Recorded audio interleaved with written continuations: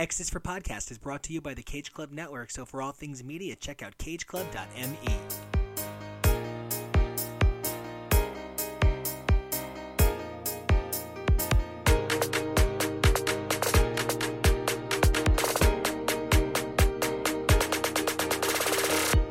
Hey everybody, welcome back to X is for Podcast, the show where we take a look at comics' marvelous mutants week after week through their many monthly titles. I'm Nico, and as always, you guys can find me at Nico Action. That's NicoAction. One of the things I am so excited about with today's episode is we are going to be talking about a number of books that didn't exist in any form 3 years ago. The idea of Marauders, X-Corps, and Children of the Atom are so new to what the X-Men are, with none of them having run more than 20 issues. It's a really exciting time to be an X-Men fan, so let's jump right into it. In this next clip, myself, Jonah, Arturo, and Blake take a look at the most recent issue of Marauders, which seems to be setting up Storm's departure, which we assume is for Sword. We hope you guys enjoy as much as we enjoyed making it. Hey everybody, and welcome back to X is for Podcast. I'm Nico, and you guys can find me online on Twitter and Instagram at Nico Action. Now that's Nicoation. And I'm Arturo. You can find me at Mr. Toybox on Twitter and Instagram. And I'm your friendly neighborhood X-Nerd Blake. You can find me on Twitter and Instagram at Blake's Buzz, and you can check out my indie comic blog at blakesbuzz.com. And I'm your reporter, Jonah, and you can follow me over on Twitter and Instagram at Peak Jonah. That's Peak. And we hope you survive this experience, unlike Lourdes, who is a mutant from an X-Men Classic backup issue who was never seen again. But we're not here to talk about F-list mutants that nobody knows about, except for maybe one or two people. We're here to talk about Marauders number 20, or as I like to call it, Storm, and everybody just agreeing that they love Storm. Now, I've never realized this before, but if her whole goal at the Hellfire Club was to become one of the inner circle, it turns out that Lords never got to be royals. And she will never be royal. I'm just so happy about this. She was killed by a bot. I love that you tried. Can we throw in, so I mentioned in the green room that I read this B story last night to kind of see what, Shaw was pouting about, because I was like, why are you making me feel bad for Shaw? I hate this motherfucker. He killed Kate. Why is he even here? And so I read the story, and of all the ways you think someone could die by a Sentinel, right? You get stepped on, or they pick you up and they crush you, or they shoot you with their Sentinel blast, or shoot you with the electrified rope and wind you up in it and shock you to death, right? All these creative ways that you could die by Sentinel. How does Lords die? The Sentinel he finger gun shoots her with a harpoon out of his fucking finger, and harpoons are with this 7-foot long, girthy, massive harpoon that you could reel in a great white shark with, and just shoots this petite, beautiful woman with it. I was like, that shocked me, guys. That was, now not girthy, ready. Girthy is a hell of a trigger word around here. Right? I really was shocked by the language on that one. To explain what Blake is referring back to, Classic X-Men was a series that reprinted X-Men's biggest issues from their heyday before the era of trades. Trades weren't popularized yet, as the economy has changed, things like recollecting comics has dynamically shifted. So there was a period of time where for $1 you could get a 10-year-old issue of X-Men. Now, it would have updates, it would have content changes, they would correct things to reflect modern storytelling retcons, but also the first 44 or so included a backup story, usually by Chris Claremont or Louise Simonson, frequently with art by the brilliant painter John Bolton. And this particular character first appeared in Classic X-Men number 7 in a story by Chris Claremont and John Bolton, to be funny enough, right? Now, the thing about this story is it is Lord's only appearance. This character has been one of the most popularized things from non-canon that I can think of. And I don't mean she's not in canon, but X-Men Classic is not everybody's go-to fucking book. Now, it's not that he's older, it's that he's a time traveler. But Arturo, you were collecting comics when Classic X-Men was coming out. How did those stories feel? Did they seem like they were going to be important? Like you would be reading this character 30 fucking years later?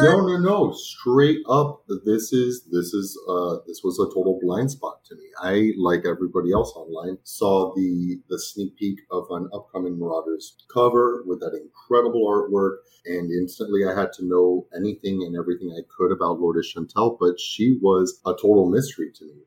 I think of that era of the Hellfire Club, and I'm thinking of Leland, I'm thinking of Donald Pierce, I'm thinking of Sebastian Shaw, like the classic, lineup, which I know changed a couple of times, but Lourdes Chantel was a total blind spot, and I have already fallen in love with her just based on that cover. Like, I can't wait to see what this is all leading to. Now, keen-eared listeners might recognize that we discussed this story and Lourdes in the first ever episode of X's for Podcast, way back in September of 2018.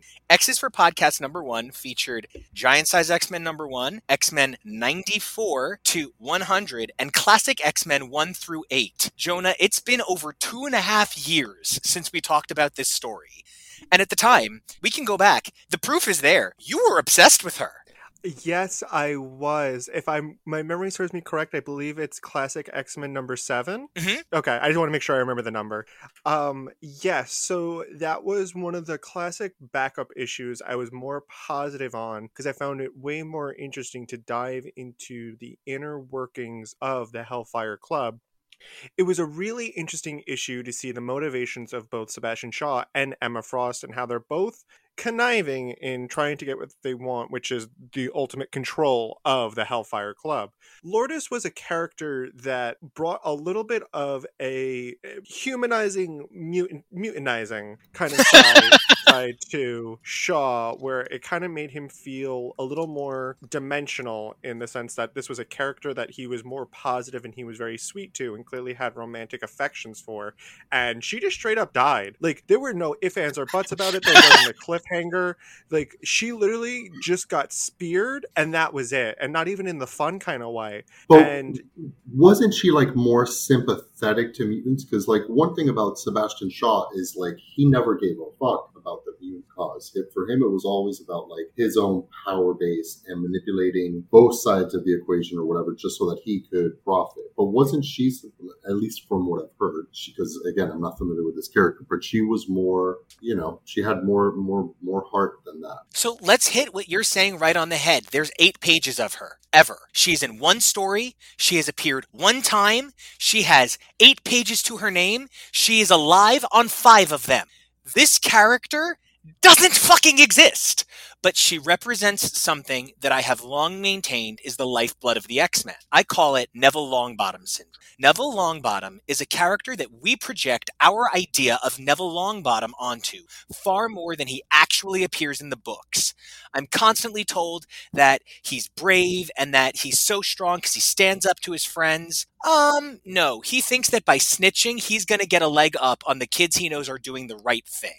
Neville Longbottom isn't actually some brave guy until they decide they need him to be in the last book. For the most part, he's kind of a whiny, petulant child. But he is a child, and he is meant to be whiny and petulant. But we project this idea of Neville Longbottom, the hero, onto him every time.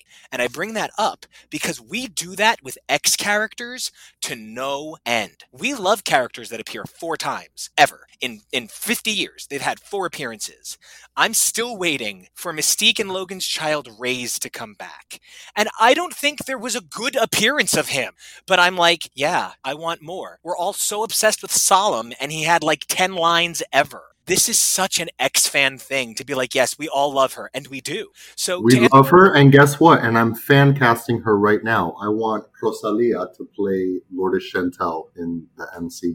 Let's do it. Right. And like, that's the magic of this, right? So you're saying, wasn't she more this or that? In 4 pages, they were able to create, Chris Claremont, in his infinite mutant nerddom, was able to craft a character that so resounded with fans that this many years later, Jerry Dugan, the man poised to take over the X-Men main title, wants to spend multiple issues delving into this character and what they could represent to the bigger picture. This is such a fucking exciting time to be an X fan because the writers are really, like, straight up, they're just going off the leash and they're telling the stories that fans have inside of them.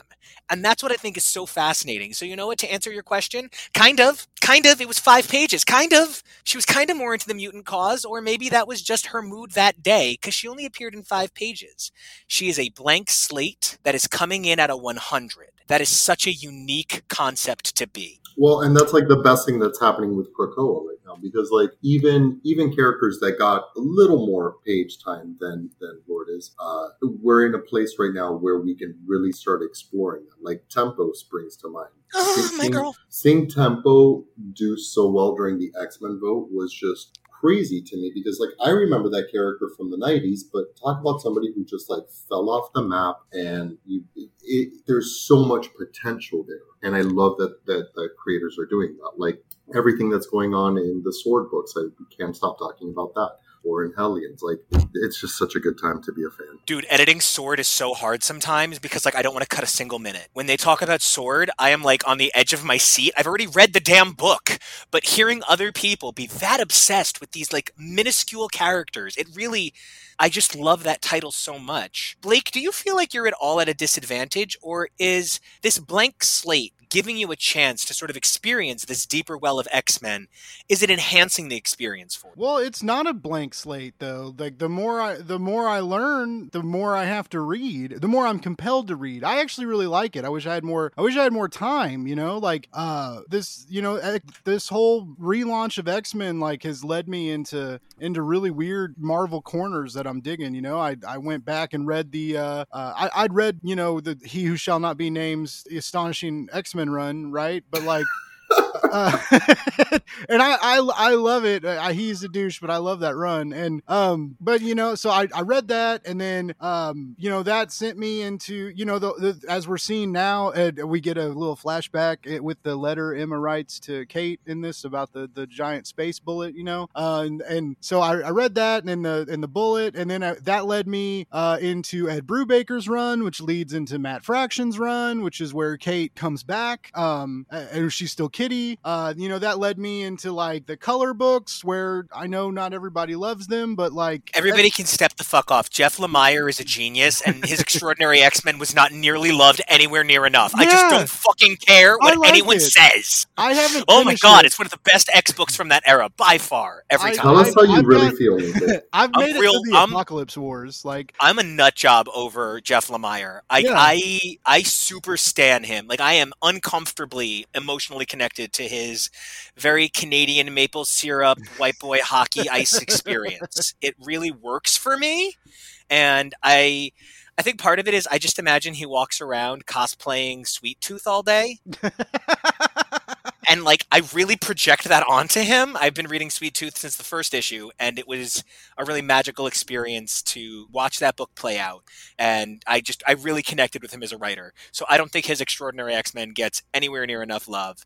And I just want to say, so for the three of us that have read Astonishing, I want to make an interesting point about Astonishing that I never hear get made. Astonishing actually takes place, timeline-wise, over 6 days. They're just 6 days that are spread out. It's 3 and 3. But New X-Men takes place some issues over the course of months. And they are such a fascinating mirror to analyze each other through. This idea that New X-Men is about how life changes you over time after a single instant. But Astonishing X-Men is about how single instants change life forever, over and over, in rapid succession. A ton of stuff doesn't happen in every issue of New X-Men, but a ton of stuff happens in every issue of Astonishing. And I think that that dichotomy, that reflective nature, is not just best expressed by looking at New X-Men and Astonishing X-Men, but consider Perfection herself as a reflection of Emma, and the ways in which Perfection and Emma represent long-term planning versus short-term moves.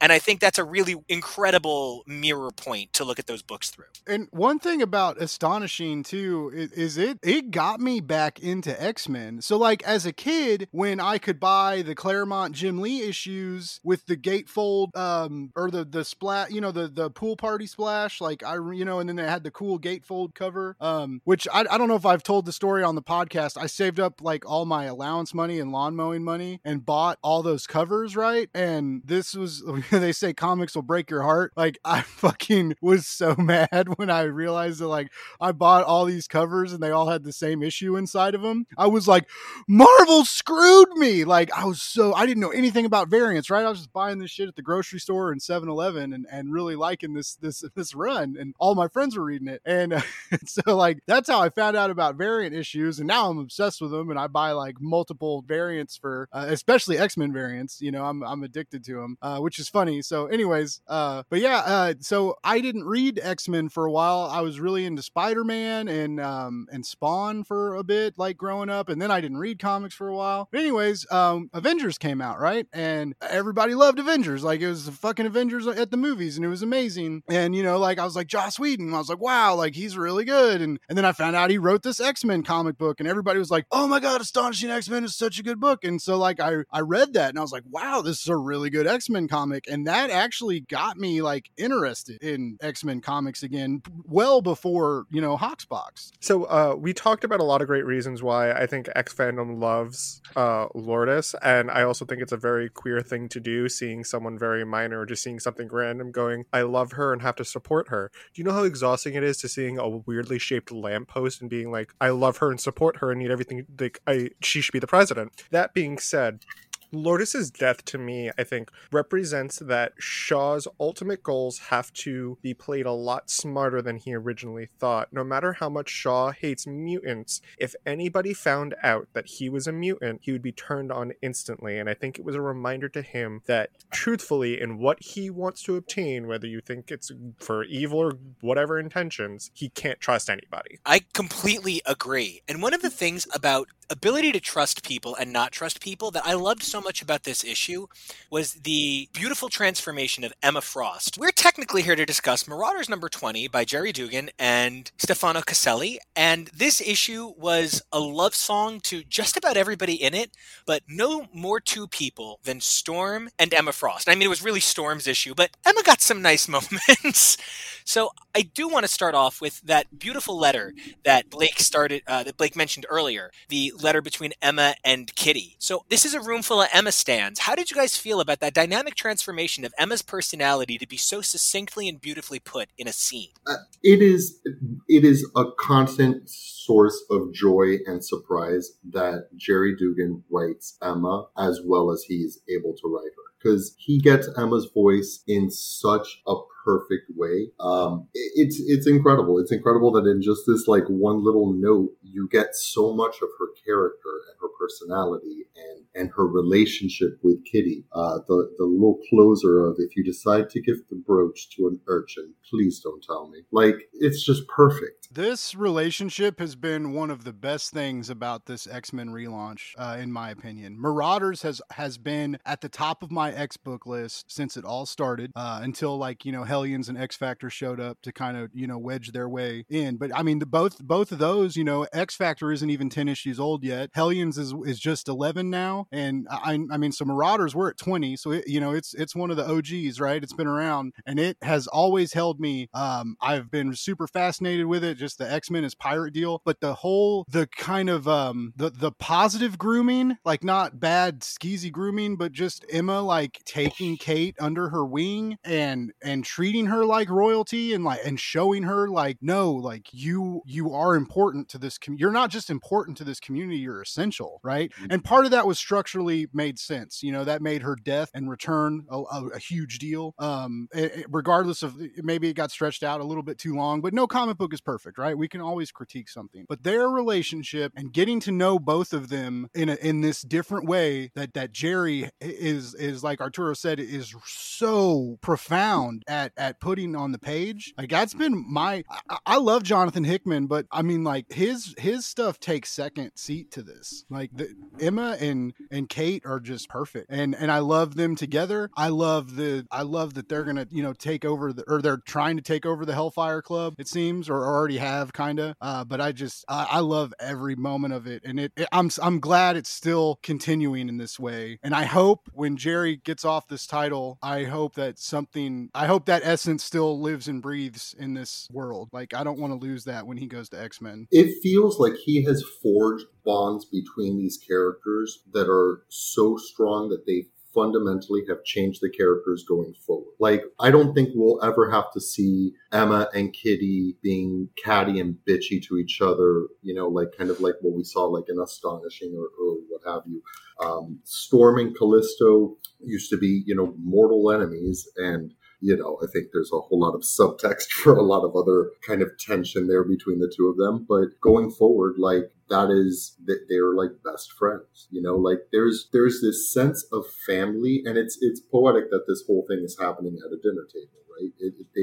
It feels like a family. I wish over the last 20 issues we could have gotten a lot more of a lot of some of these other characters, like Pyro and Bishop. I think have been kind of sidelined a bit, but if it's been sidelined in the service of Emma and Kate and Storm, like, that's great. The best X-Men are women. We always say that. It's a universal truth, and Jerry Dugan has done an incredible job of like bringing that to life issue after issue. So I make it no secret that I love Emma Frost. She's clearly my number one girl. She's my ride or die. I would put her number one in my circle rankings every single week.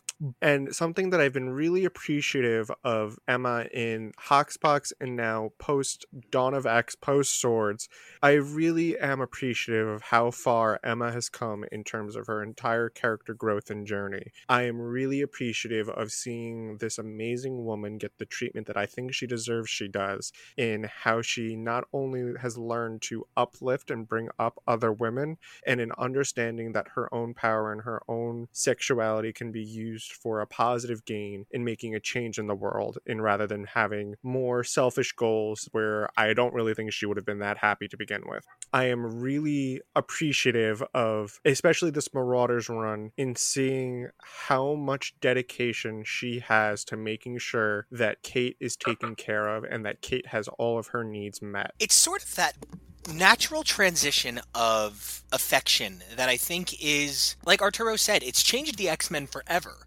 There's a real beauty to something that Dugan did very delicately this issue. I think this idea that Emma Frost is sort of like Kitty's new stepmom, so Storm can do other things, is maybe a little bit false, because we know that Kitty is now Kate, and Kate is a woman, and she no longer needs a stepmom. Instead, she clearly has like a slightly older woman figure that helps her to achieve her, ultimate self, whatever. But like this idea that Storm can't be the person there for Kate right now because Storm has to leave the Marauders, and sort of turns over the reins to Emma. And we need to be reminded how this fucking Emma and this fucking Storm can possibly have that sort of meeting of the minds. And he reminds us that Emma Frost used her gifts on Storm to switch their bodies. And she learned to not fucking do that again, didn't she? And that's kind of the magic of this book for me. It really does pull back to things like classic X-Men. It really does harken back to the stuff that we love. It shows me how these changes don't mean that the earlier stuff is invalid. One of the things I dislike immensely is when a writer decides to have a bold new era by erasing a previous era. And Dugan is showing us that you can seemingly effortlessly, I'm sure he's putting in a ton of work, but like, he shows us that you can seemingly effortlessly weave together new and old in a way that creates something better. And that something better can always, as far as I'm concerned, be a bunch of awesome mutants having a party telling Storm how great she is.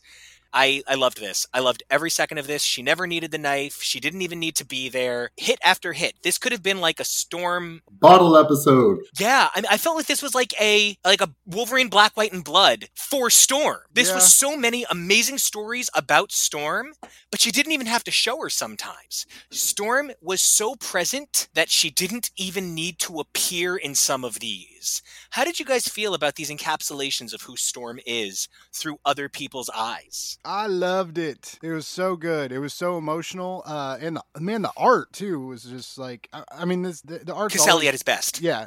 He cranked it up to 11. And I think the different like locales and stories and scene changes, and then how we keep going back to the boat too. But yeah, I agree with you. This is how like Wolverine, or this is how any of the Red, White, and Blood or Black, White, and Blood issues I think will want to be. This was just really strong storytelling and a really cool celebration, because the teams are about to get shaken up, right? Like we're gonna get new creative teams and new X-Men teams. Like the books are about to change, and Storm's going to leave the ocean, and she's going to leave the pirate life behind. And I dug this, like this, they're not, it's like they're never going to see each other again or anything, but like they've had this really cool adventure, and they've all bonded. Especially like I really like the Storm and Emma element and callback to that famous slap too. But yeah, man, it was so good. I didn't really know what I had heard, like, you know, murmuring on Twitter about kind of like what I was getting into. But excuse me, I try really hard and avoid a lot of, unfortunately, avoid a lot of X talk on Twitter so that I don't get stuff spoiled. But I heard it was like a Storm focused issue, and I was like, okay, and it exceeded all expectations. Like, I'm really amazed that they did this in like 23 pages. Like, this is a lot to do in 23 pages. Some of the callbacks to classic scenes, like the slap heard around the world with Emma, were just beautiful, you know, and calling back to Callisto. The one story that mattered for Callisto was not fighting to the death in the sewers for leadership of the Morlocks. It was not any of the other countless times that they've crossed swords. It was when Storm went with her to the Crucible and was there to greet her when she woke up to her new life on Krakoa. Like, in one panel to convey that much story is a feat. And that's something that Dugan does with like great ease, it would seem. He's someone who loves to pack so much into every issue. You can see it going way back on his Deadpool, which was a huge era for Deadpool, getting tons of stories. He was at the peak of his success thanks to the films. So Dugan was writing, you know, that Deadpool. And we saw a humongous expanse of the line under his pen because he knows how to give you as much story as you're looking for. In fact, this issue even kind of made me go, holy shit, way too much has happened in Marauders in the last 20 issues, and it's still barely the tip of the pirate berg. I also can't believe that Storm is leaving this title, and I finally came up with Aurora Monroe, A Pirate's Life for me, and she's leaving. And I'm just so sad because it turns out Aurora Monroe fits with Yo-Ho Yo-Ho way too well. Well, you might just have to add space in front of the word pirate, and it might just work out. Listen, I need her to go to space because Akanti, you slay. I definitely need. We have been long fans of Storm and the Akanti on this show. And if Storm is going to space, she better make friends with some space whales. That's all I'm saying.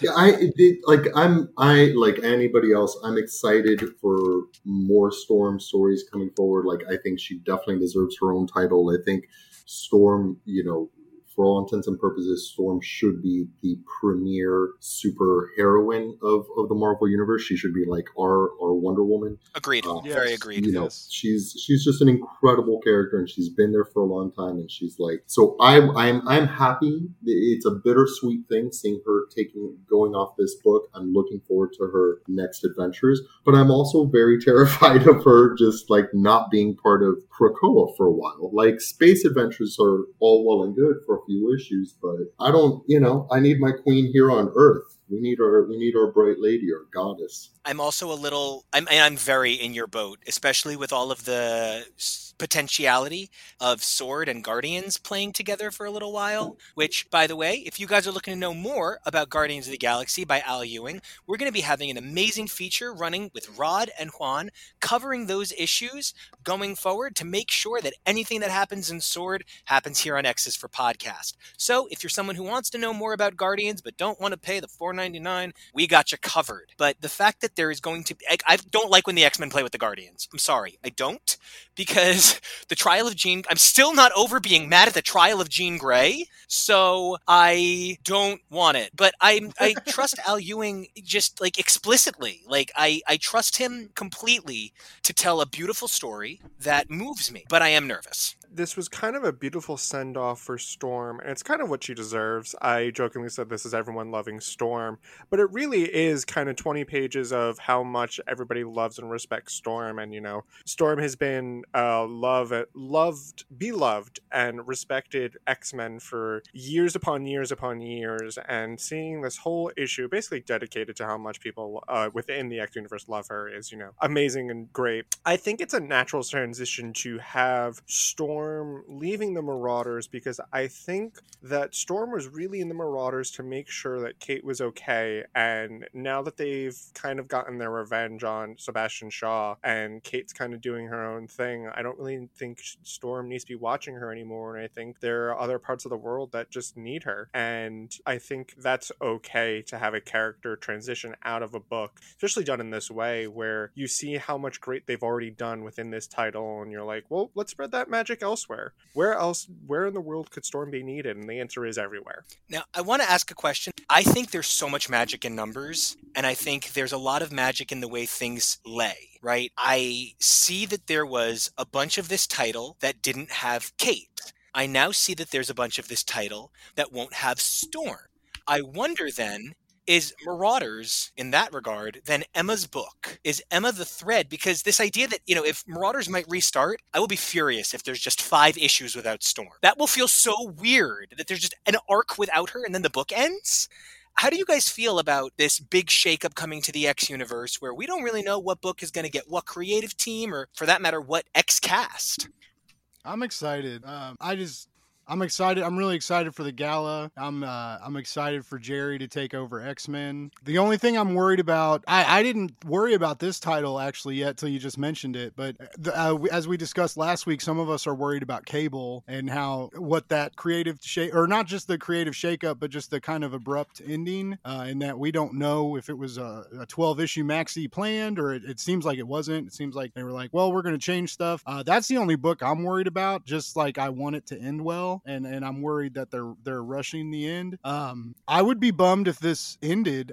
Because I want Marauders to keep going. But it would also be cool to get like a Hellfire title with the new leaders of the Hellfire Club. Like that would be pretty rad to me. Like shit! Like focus with like Emma and Kate and Bishop and this. I would love that. We still have slots we got to fill on the whole court of Hellfire. And because you said Strife and then the Cable thing, and then, oh my gosh, wait, does the trial of Magneto mean that Magneto is going to be taken in some regards off of the board, which is why Storm is coming in to take over his position in Sword? And then does that mean if Magneto is going through this trial, if there's this idea of the unseating of Magneto, how many seats on this board are about to be open? Yeah, that's crazy. Yeah, no, I just got like shivers. I'm that fucking nerd. I just got like shivers when you were talking. I was like, ooh, I'm excited. Like, yeah, no, I was really shocked by the reveal of the trial of Magneto. Like a lot of our listeners here had a list of potential people that I thought were going to be on trial, and Magneto was not on that list. And on the one hand, I'm excited to see Magneto get more spotlight because he has been kind of sidelined a bit in the Krakoa era. I've been happy to see him get a little more action in Sword. But I'm just terrified of losing Magneto, or, he's literally one of my favorite characters of all time. So I'm happy to see Magneto happy, and I'm scared of what is coming down the pipe. I will say that I am very nervous what's going to happen when Charles no longer has full control of things. There are too many dangerous people sitting on the Quiet Council for Charles to not have a mandate to wield. It is certainly disquieting. Oh, because of the Quiet Council.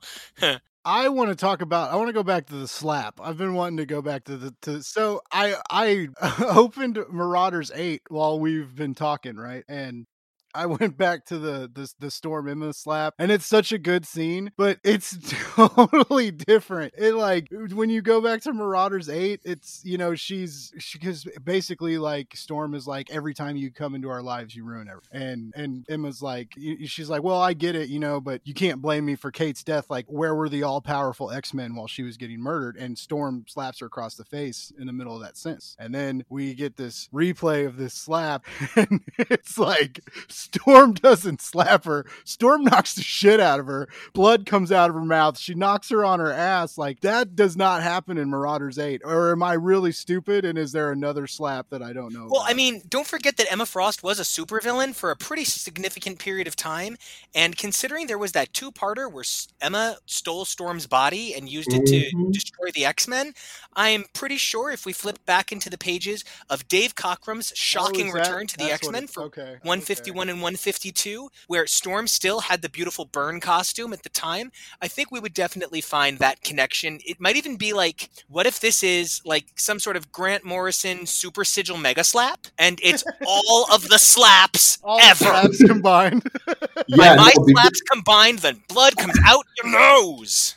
Yeah. Yeah, with those outfits, it totally took me to that time and that unfortunate little story where Emma takes over Storm's body, and it's very heavily implied that she hooks up with Sebastian Shaw in Storm's body, which is super problematic and probably better left untalked about and forgotten. But yeah, that's what it took me back to. That was definitely like a Hellfire versus X-Men era slap. Okay. I also had the unfortunate happenstance of having to record a little something about Firestar 1 through 4 today, and so I found myself saying, yes, I know Emma Frost kills a horse. I know she kills the fucking horse, okay?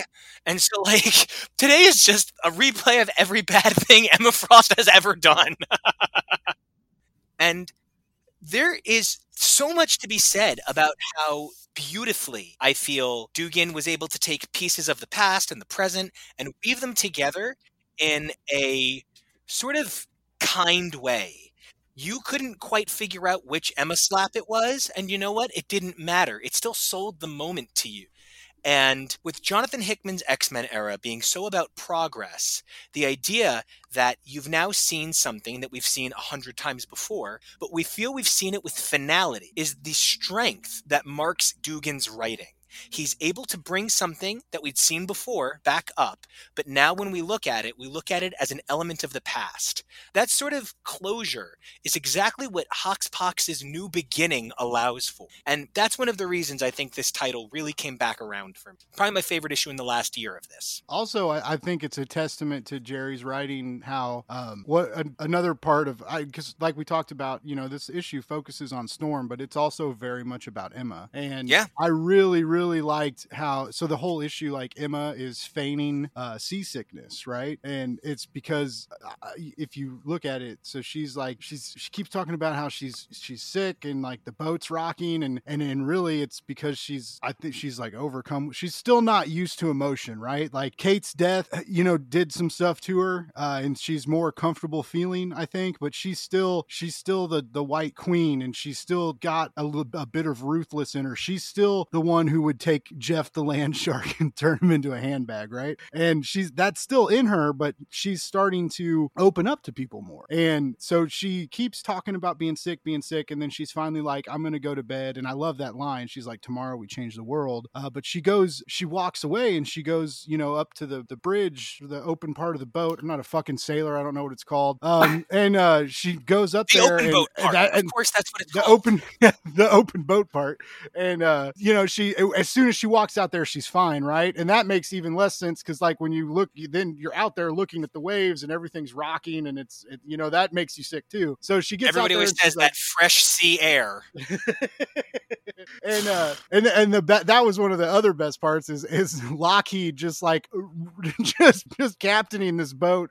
I was like, fuck yes, I was not expecting that, and it's so perfectly drawn, and that dragon is so into it, and you can see like the dedication on his face where he's like, I'm gonna steer the fuck out of this boat. And that's just so on point to this art team, right? That we can pull emotion out of Lockheed, a dragon. And you bet your bitch ass I'm Captain Dragon. Exactly, Captain Dragon, man. But when she walks up and like scratches him under the chin, and it's like that, to me, the way that was all structured, and you know, that was like an ongoing thing throughout the whole issue, was that like how close she is now to Storm and this crew, and how bothered she is that this crew is, I mean, most of them are staying together, but she's losing a friend, kind of. She's not losing the friendship, but she's not going to have that on the daily, right? She's not going to have Storm to rely on. She's not going to have Storm to both stand over her and correct her, and also pick her up when she's at a low point. And that was so beautifully done. And I was just like, wow, man. And that's, so many people complain that like not enough happens in these X books, and there's not enough action. And that threw me for a little bit of a loop too, because Hoxpox was really intense, and that's when we learn about the dying and the coming back. But the drama of it all is so good. Like, that's what I love about the X-Men is the characters. And I love the fights and I love the big splash pages. And I love it when they, crack Sentinels' heads open and stuff. I do love that. But these character moments and big, huge character moments, like I really adore it. I mean, a lot of people got mad at Swords for the same reason. Like Swords wasn't this action-packed, Mortal Kombat-esque escapade. And it ended up being more of like a melodrama. But it's these scenes, just like in Swords at the dinner party, a lot happened at that dinner party. A lot happens at this dinner party. I want to be at these tables. Yeah, I meant to bring up that dinner party comparison. So thank you so much for bringing it up, because it definitely felt like it kind of harkened back to that.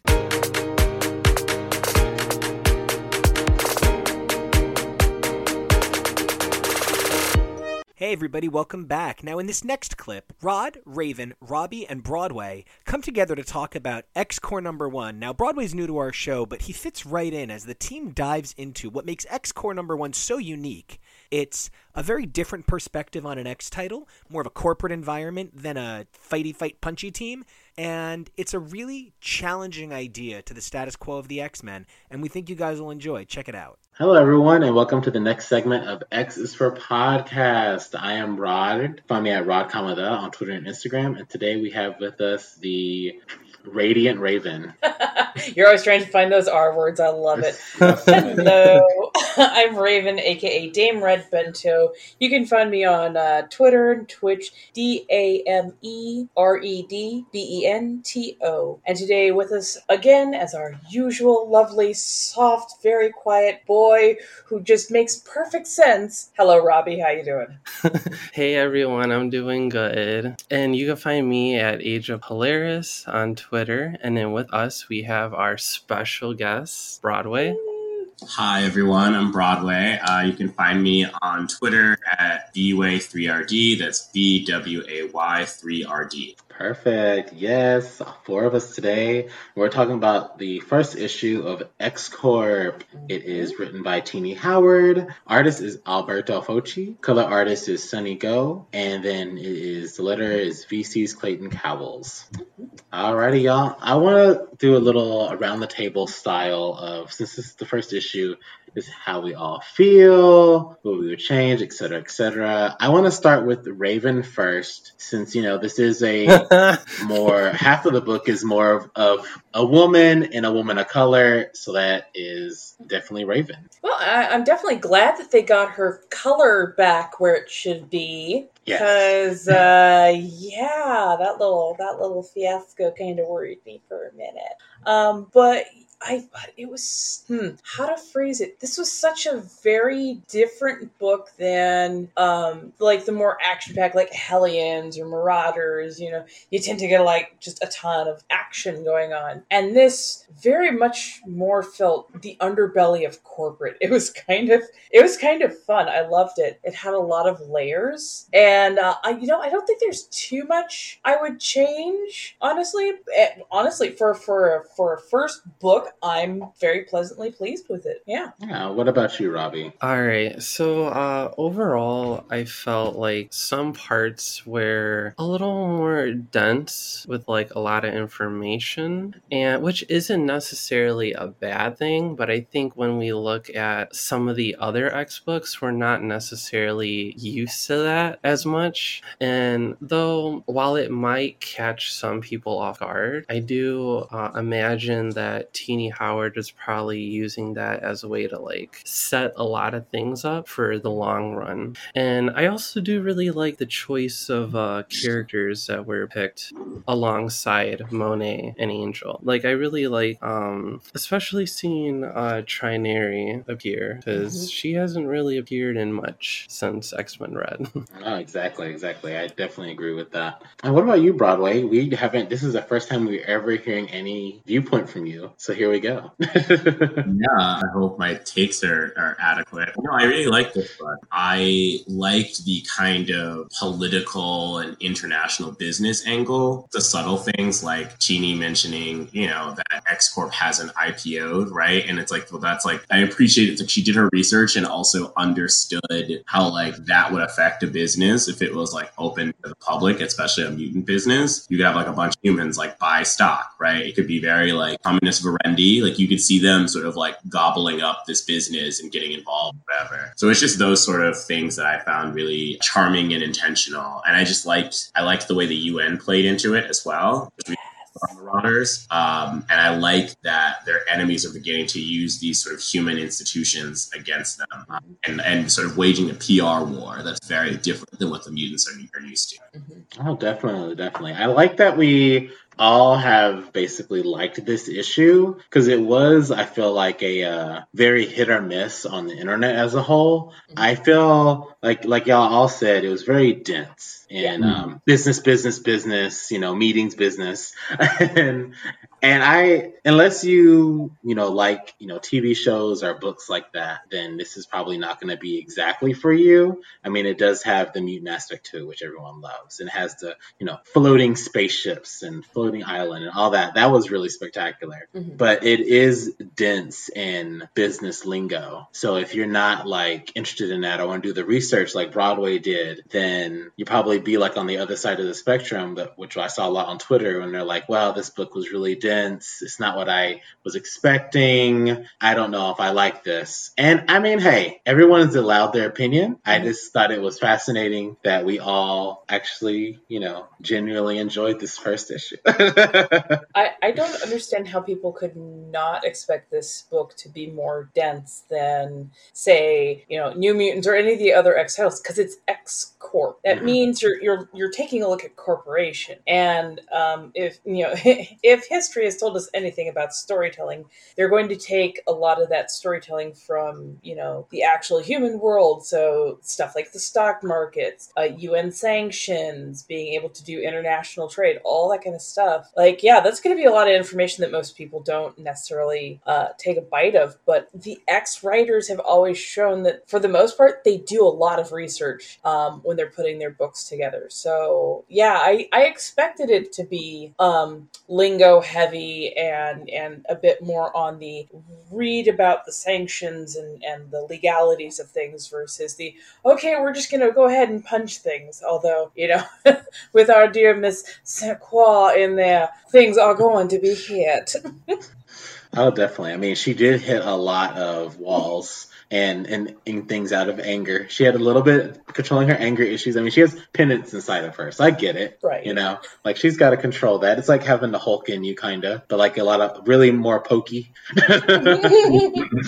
So I appreciate this issue just because, I mean, we knew we were going to get Monet in it, or Monet. How do y'all say it? Monet or Monet? I say Monet. I say Monet. Okay. I'm glad we have Monet in it. I wasn't expecting Trinary, and I'm glad we did get Trinary.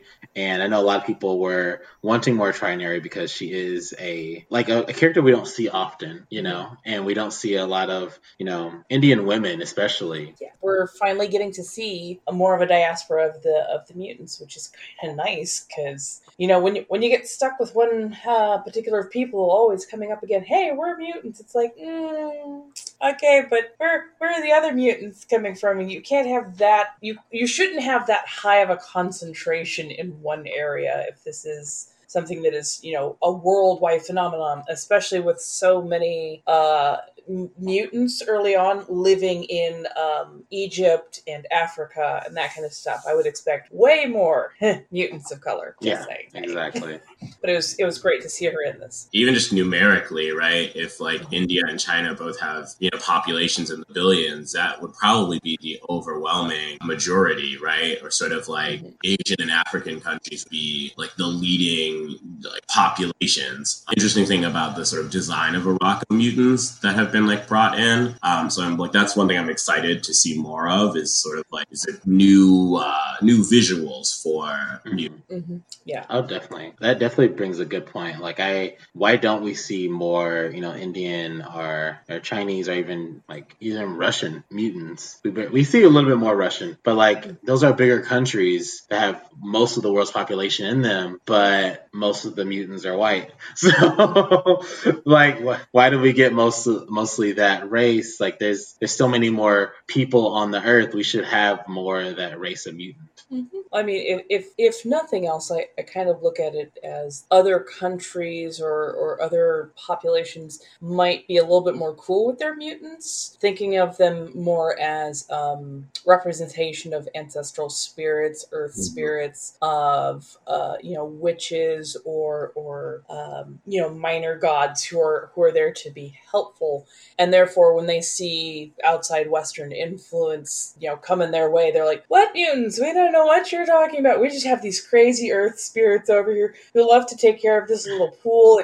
So they might not. I'm guessing that some of these populations may not view mutants in the same way Western culture, which is most represented in comic books, views mutants, as it were, because Western culture is about conquering and using the resources that they have now found or stolen, and using them for what they need. So other places might just go, "I don't know what they're talking about." But now the great thing is we are seeing more mutants of color, and we're seeing different parts of the world, and it might be really interesting to see if X-Corp goes that way, where you are seeing more parts of the world, what's going on there, and we get like more of a global view within the comic book. That would be awesome to see, honestly. I'd be so happy. Yeah, honestly, I feel the same way. I do want to ask, since we have Broadway, you are a person of color as well. So I wanted to ask you this question. Seeing that Trinary was introduced in X-Men Red, but she wasn't really fleshed out rather than just a support character in X-Men Red, and now she's getting introduced in this series where, I don't know if you read X-Men Red, but were you excited to see her? And like, what are your thoughts on seeing her after, like, do you think she's going to get fleshed out more, or hoping that? Yeah, so I haven't read X-Men Red. Okay. So the Hoxpox of it all was sort of my reintegration into X-Men at like years of not being involved. And so the first two times I saw Trinary are, so she's in Excalibur #1. Mm-hmm. And she is also in Hoxpox with Storm and all of them doing like the info side of the like mission to the Forge, the Orcus Forge. Definitely a character that I'm not super familiar with, but I'm like really excited. And one of the things I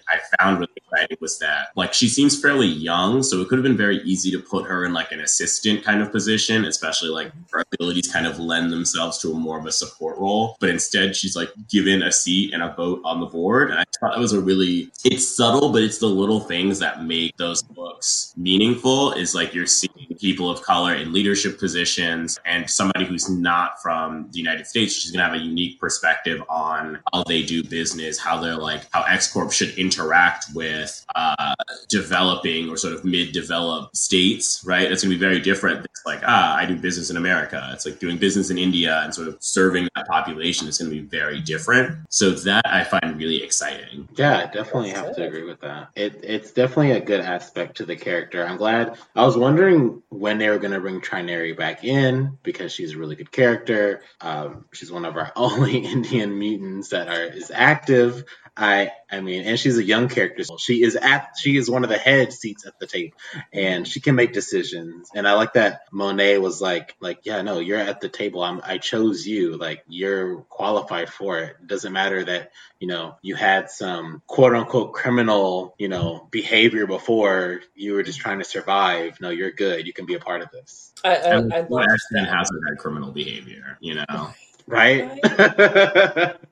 Just say it. No. That was actually a really great to point that out. That I mean, she had a criminal background, but I mean, like so many mutants. Like, tell me one mutant that doesn't have a criminal background at this point. Honestly, like whether they were put in a position where they had to commit a crime or they committed a crime and then reformed. I'm pretty sure a huge swath of mutantdom has a criminal background, but we've been shown that doesn't have to preclude them from being a functional part of society and a functional member of society that actually gives back to it. A great example of this is Mask. Right. He used to like disfigure people, and like he could completely melt your face and mess you up on so many levels.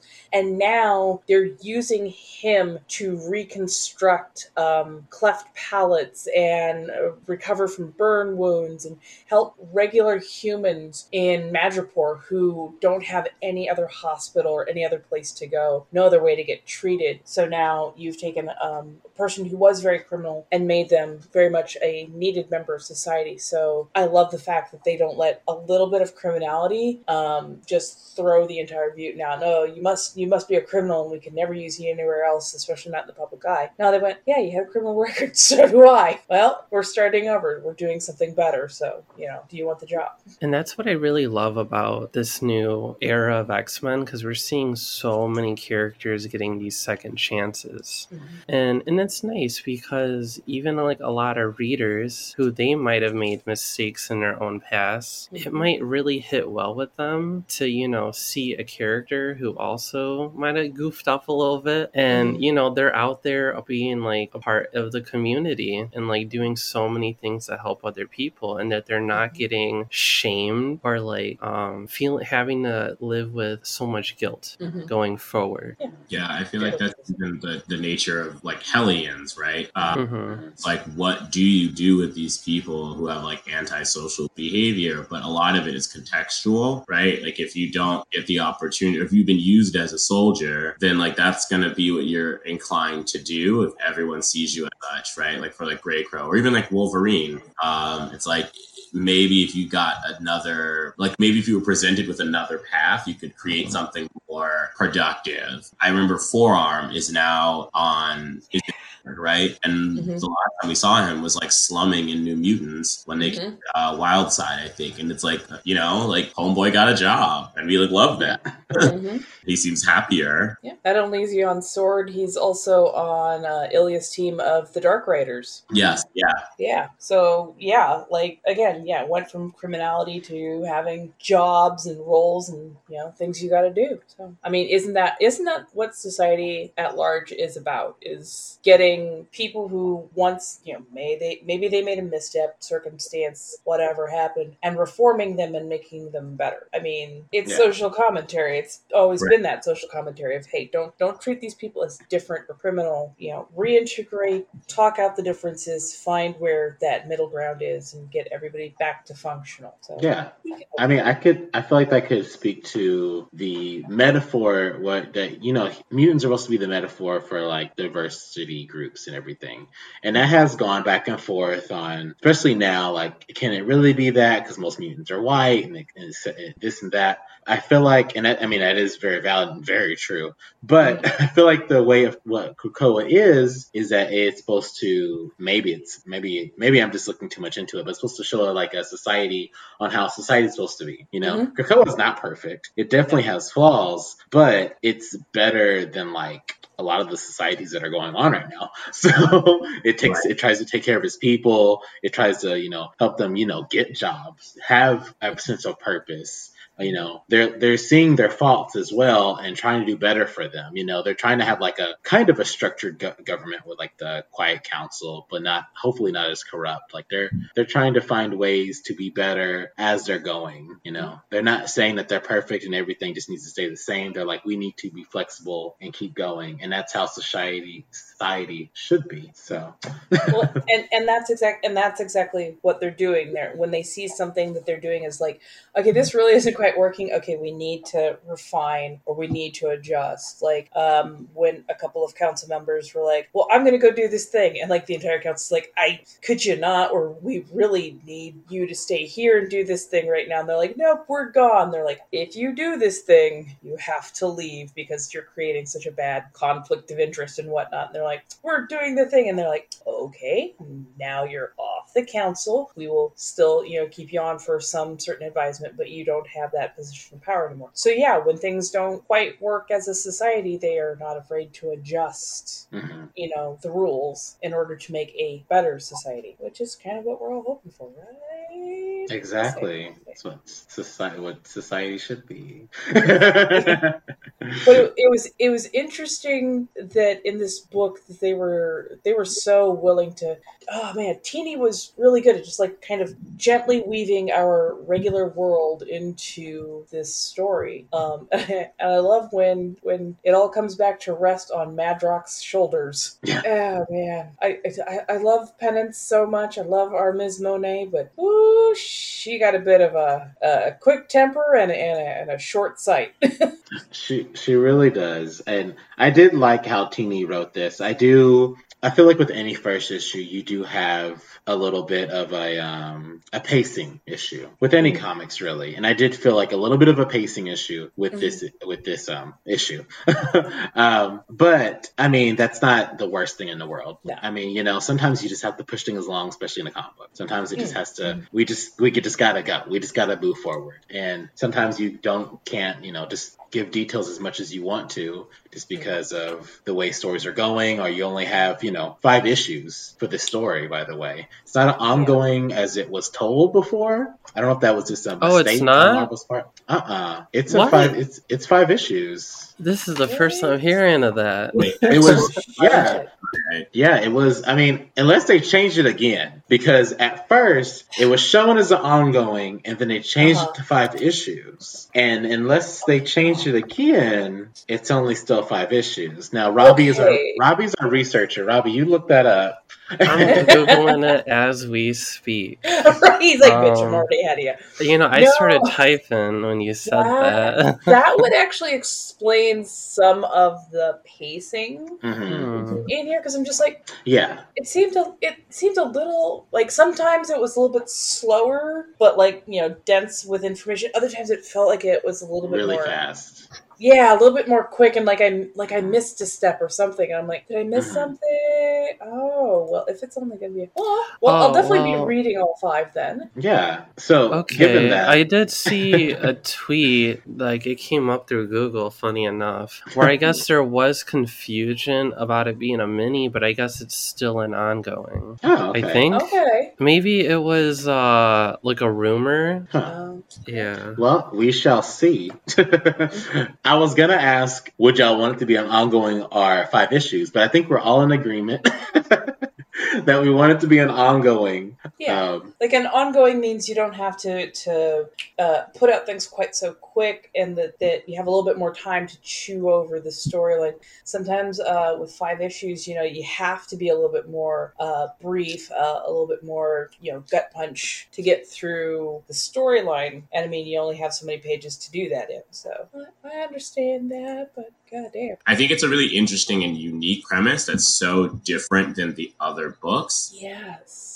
There's a lot of like space. I mean, I think about like in what was it, X-Force number 4 or 5, the Mercs attack like a company that Xavier is like invested in, right? And they like kill all these like innocent researchers and whatnot. But I'm interested to see like what other, like obviously they could sell like the Krakoan drugs, like what other like business ventures could X-Corp have under its wing? Like maybe it's like energy and things like that. Maybe there's also interesting spaces that they can go into that I feel like have been like slightly engaged in Marauders. So since this probably isn't ongoing, I hope, we're most likely going to get at least probably 2 more council members, because they did hint at they want a 5-person system, right?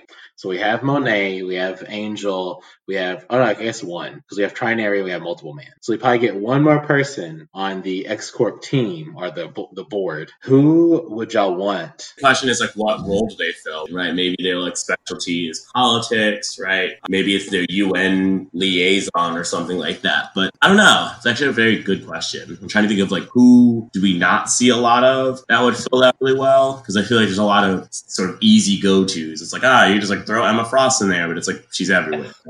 Right. Yeah, I can understand that. Raven, do you have someone you would want on there specifically? For whatever reason, my brain automatically jumped to Callisto.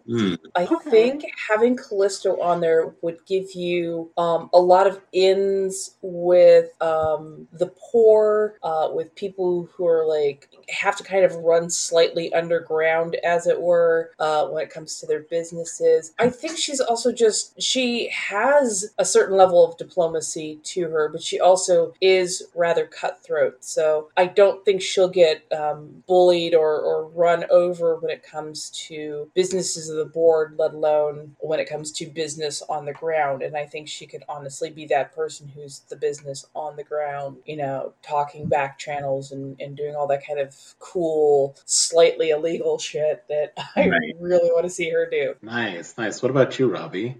I definitely am not too sure, because I agree it definitely depends on what the position is for. But to be honest, since Raven did suggest Callisto, that is a decent choice. But I'm also not sure if there's still plans for her in Marauders necessarily.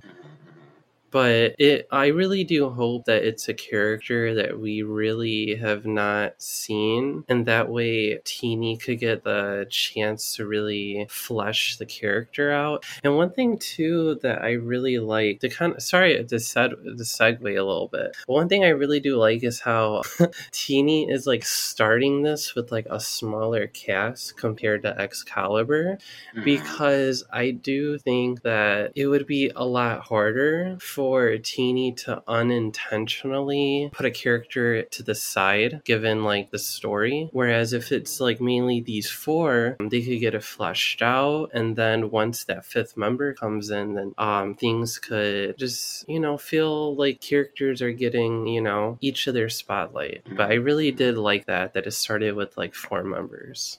Yeah, I like that as well. I think it works in Teenie's benefit. I feel like it's always in any writer's benefit, honestly, because it gives them more freedom to do things in the story when there's less characters there.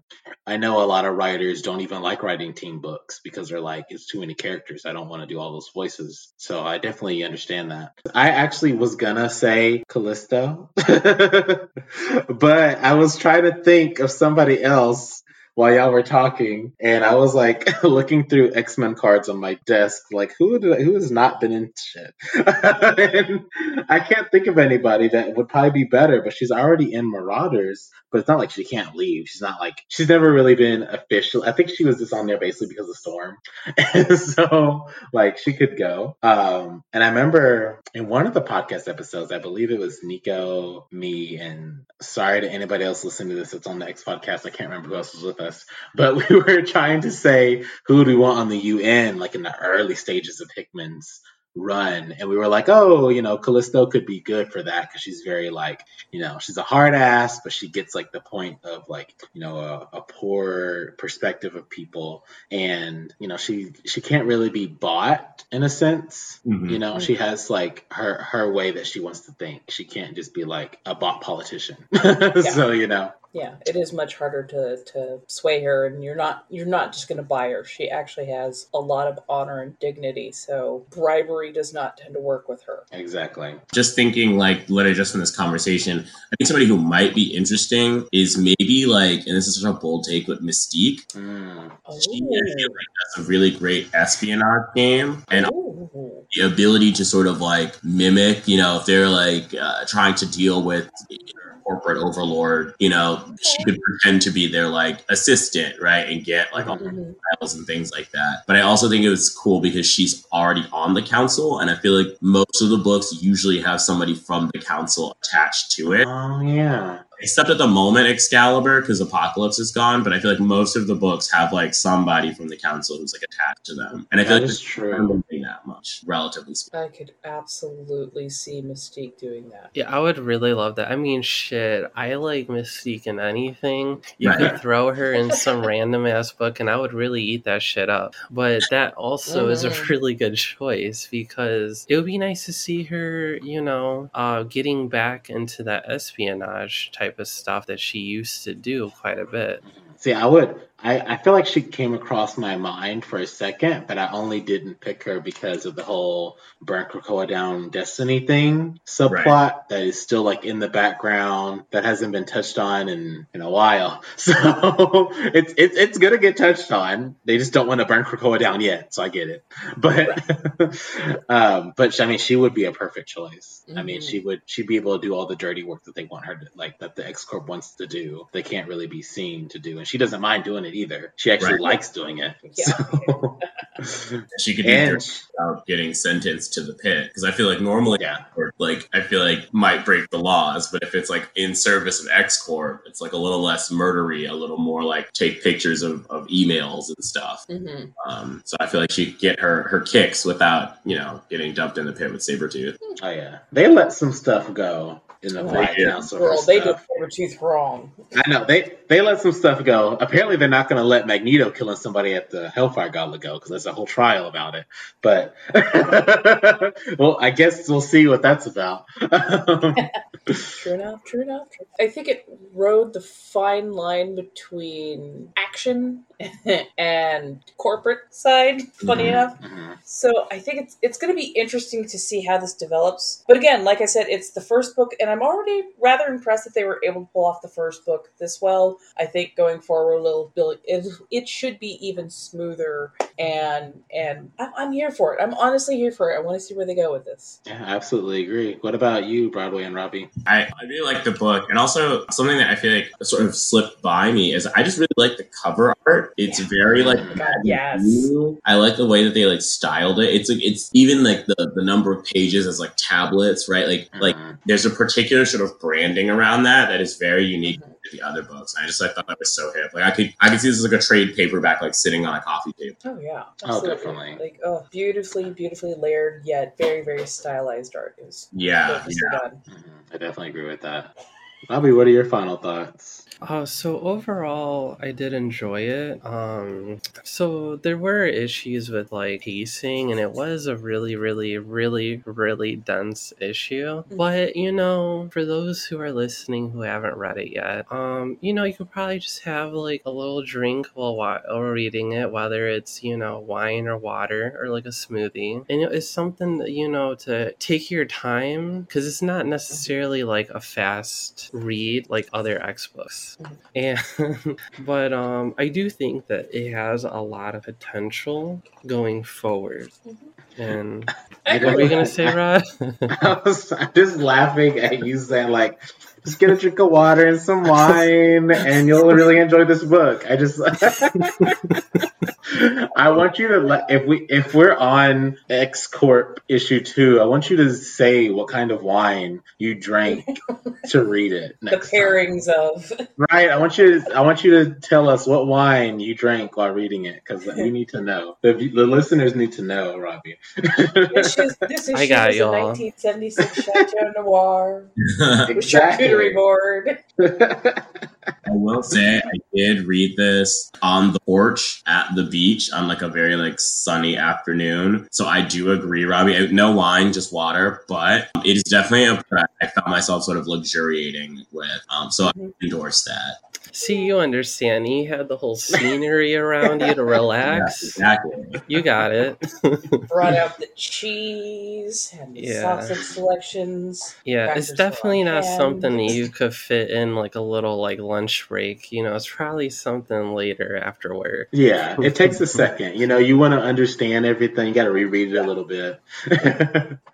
I definitely agree. I mean, I like drinking reading anyway, no matter what the book is. I would have never guessed. I just like a drink, but it's okay.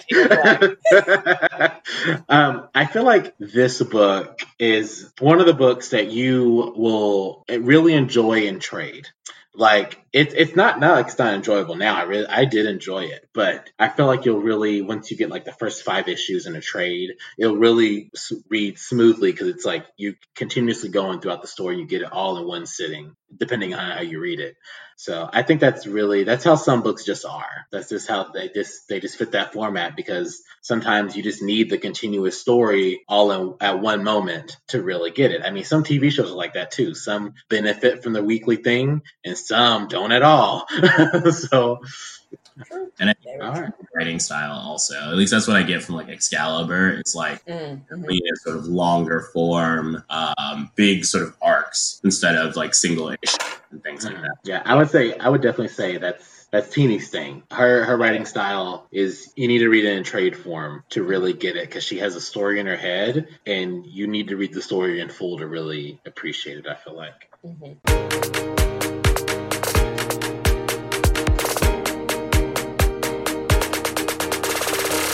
Hey everybody, Nico here one last time, and Josh, Jonah, Kyle, and Drew have been taking a look at Children of the Atom, as we all have, and the main thing we walk away from it each time with is, man, we love these characters, and we really hope that Marvel is investing in them on the long term so that these characters can have the payoff they so richly deserve. While the art has changed and has included some incredible artists, Vita Ayala's pen has remained consistent throughout, and that's the heart of this book, and it's what we love about it. And if you guys love us, we hope you guys will take the time to subscribe to us over on Twitter, YouTube, and Patreon. Don't forget, you can drop us a review over on Apple Podcasts when you subscribe to download the show. We hope you guys enjoy listening as much as we love making this show for you 2 to 3 times a week, every week, covering all of the mutant appearances at Marvel that we can fit inside our show. We want to thank all of the amazing creators who have stepped out and have come on the show and have helped support what we're trying to do. We love having you, and we love bringing on guests like Broadway this episode. Enjoy this last clip, keep those mutant lights lit, those Krakoan gateways open, and we'll see ya.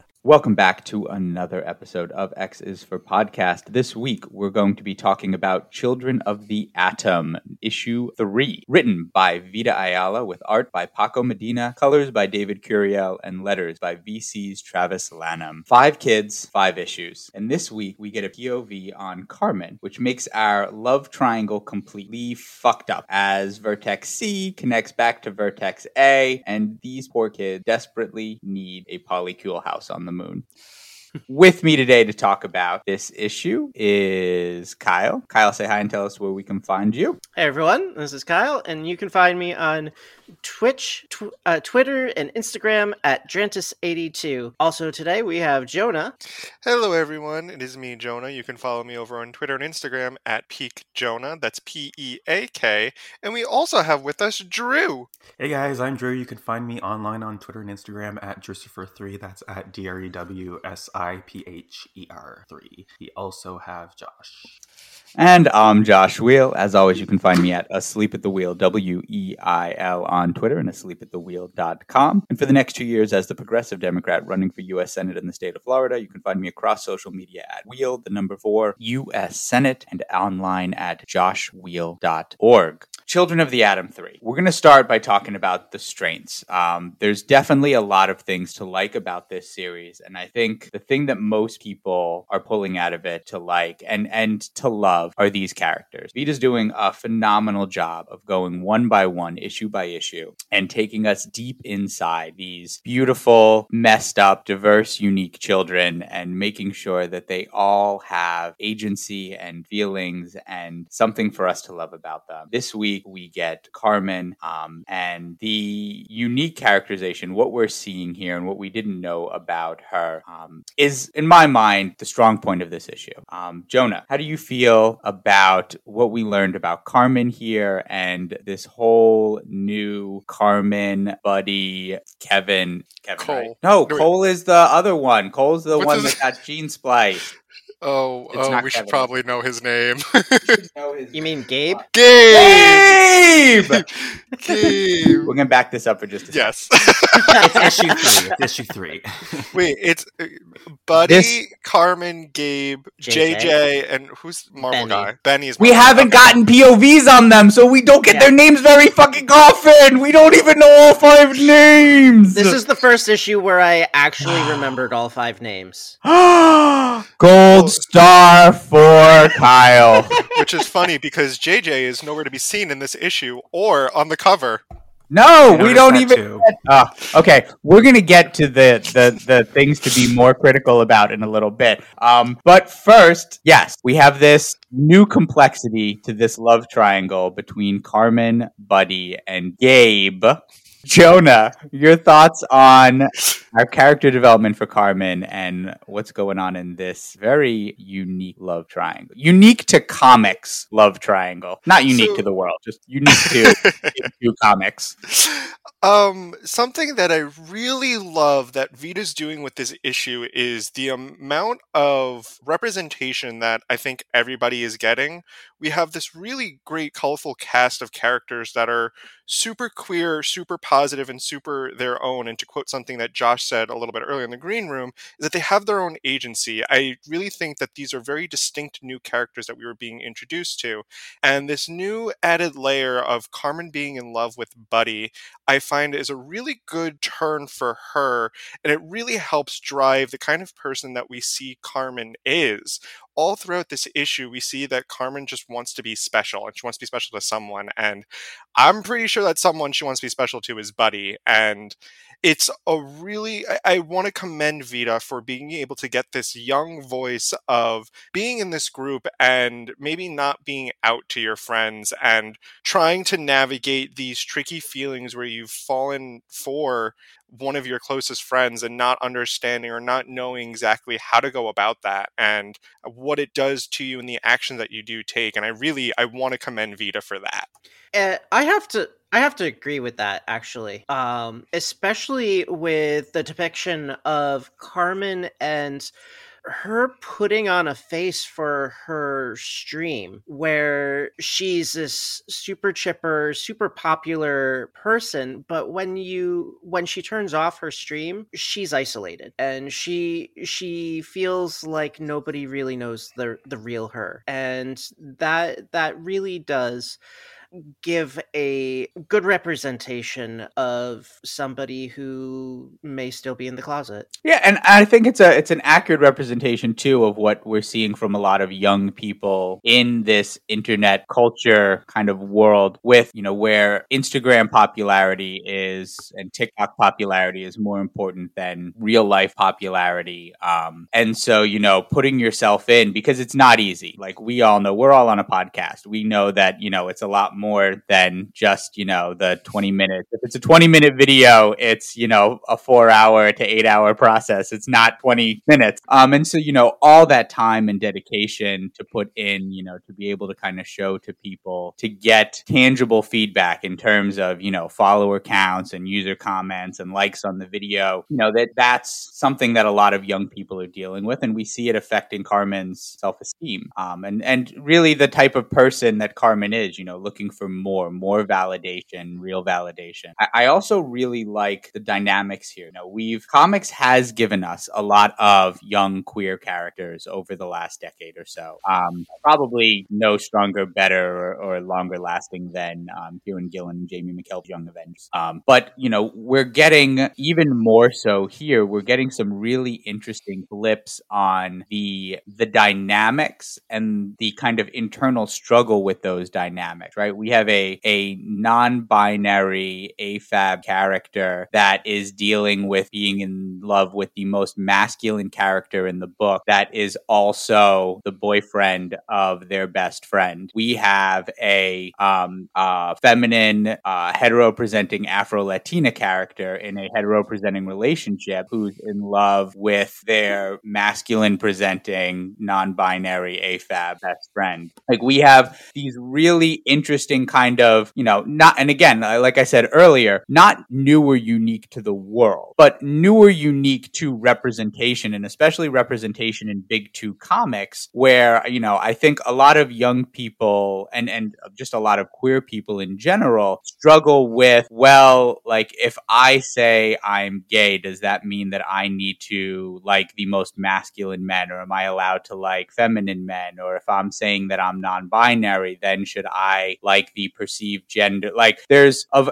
how things look. There's a whole mental gymnastics head game that fucks so many of us up. And I love that Vita's not just giving like the straightforward A to B on who these characters would be expected to be attracted to, and that inside their heads, you know, we're seeing the inner turmoil that every teenager goes through, queer or not, magnified through, you know, all of these new complications. I mean, for me, these are the strongest parts of these first 3 issues, and the thing that I do love the most about what V has done here.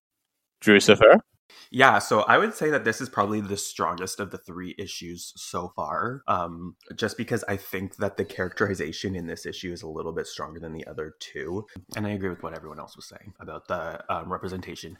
And it's great. Representation has given us more complex characters. And, I've mentioned this, especially in our talk about New Mutants, how there's some groups that have not been represented enough. And, so as a Muslim, I'm looking for, we need more just regular Muslims before we can start expanding into the depth of, like all different types of Muslims.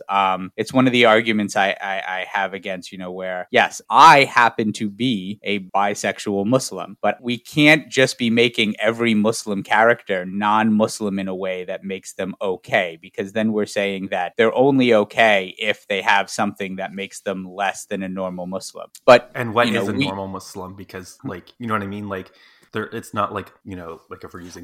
You're absolutely right. Normal is a bad word. Normal doesn't exist. What I mean is a Muslim character that is not majorly defined by something that is in high contrast to their faith stuff. Or to being Muslim. But we have gotten, we are at a place with queer representation where we can start seeing and providing all of this depth, and it's fantastic because we were joking in the green room about Fantastic Four #1, and where, like you said, white guy who likes sports, Johnny Storm, 17-year-old white high school student, teenager / NASA pilot. Like, we've come a long way since then. But like the funny thing is like how many characters, like Iceman in the 60s was very similar to that. You know what I mean? Like they like Iceman, and in the 60s was very similar to Human Torch. There's like a lot of characters that are very, like Cyclops and Captain America, are very like similar.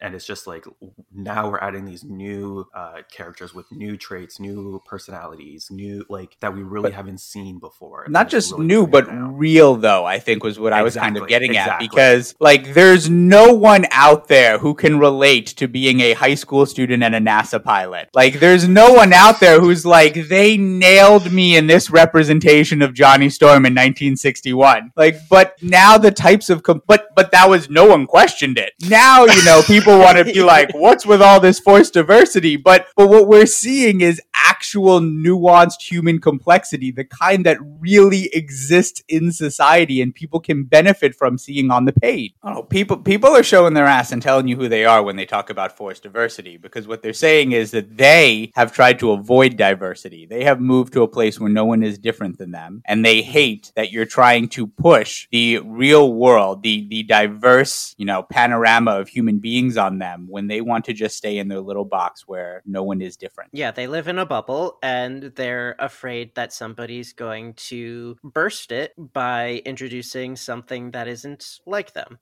And it's fantastic. I mean, this is, and it goes in a long tradition of, young X-character books. I mean, we start with New Mutants, the first X-Men spin-off book, which featured a Native American character, a Vietnamese character, not many years after the end of the Vietnam War. Because we're forgetting, the first New Mutant started in like 1981, I want to say. We're not too far from that. You have an Afro-Brazilian character, you have, and then as it continues to grow and expand, there's a lot of white characters after that, but you do have you do have, some good characters that you've not seen before in superhero comics, really. And then, we get to Generation X, the next iteration, and, we have Angelo Espinosa, we have Monet St. Croix, we have Sync and Jubilee, and, we again are filling it out. It's not just a group of white kids with, like, one token non-white. And it continues to grow with each generation, with, the kids in Morrison's New X-Men, with the kids in the Academy X era. We continue to see them, coming from all different backgrounds and having, a diversity of, gender and sexuality and ethnicities and religions. So, this is in the grand tradition of X-youth books. And adding to it, like I would say each one has, each one kind of stepping up and, going a little bit farther than the previous did. Absolutely. And I think maybe the point of and I'm coming to realize as everybody's, talking about this, I think potentially, and my theory right now is maybe this book is meant to skew a little bit younger than us for that form of representation. You have Cole who has two dads, and they're in a very domestic, very casual setting where nobody is making any deal out of it. He just has two dads, and I wonder if this is meant to be more for a younger audience in the sense that they're meant to be able to see themselves in characters. I think there are a lot of characters here that a lot of people who are younger can attach themselves to and see themselves in and see parts of them, because I know that there are plenty of younger kids who have two dads or two moms or maybe a single parent or whatever, and being able to see themselves in a comic, in a series, in a title that they may love or that their parents may love is really something special. So I imagine that a lot of this beautiful representation is, with that in mind. And maybe that's why a lot of the more things that we're taking a little bit more critical and are taking a little bit more of a back seat to make sure we get that representation. Not really much of an excuse, but an explanation for maybe why some parts of the book aren't as well liked as we would like. Yeah, we're going to get to that in a minute. So characterization, representation, right? These are definitely the strong points of the book. I do want to touch before we start getting into things like plot and story and timelines. The art, just a little bit. The first two issues were done by Bernard Chang, and this third issue has Paco Medina stepping in. With it was a month apart, so I'd be interesting to see kind of like going back or in trade reading them through. But I felt like the art was very similar. Not something that would be off-putting when you're reading it in trade. Medina was a little rounder and cartoonier in some areas than Chang is, but overall, I felt that the art was very dynamic. It definitely benefited by Curiel's colors. Curiel did a great job of helping with, especially in the flashback scenes, using color to help make those panels really dynamic. I thought this was a solid issue artistically where it helped to convey some of the emotions we were seeing and without ever being distracting or feeling like, for characters we've just met and have only seen drawn one way, now we're seeing them, Oftentimes, a new artist on a book with new characters can be a real, head spinner, because there's not a lot of reference to go off of. But Medina did a pretty solid job here of just moving this forward. Well, I shouldn't... Jonah, Medina did a really solid job here of blending doing in art. with what, of picking up with I actually Chang had laid liked it down. a lot. I liked it a lot.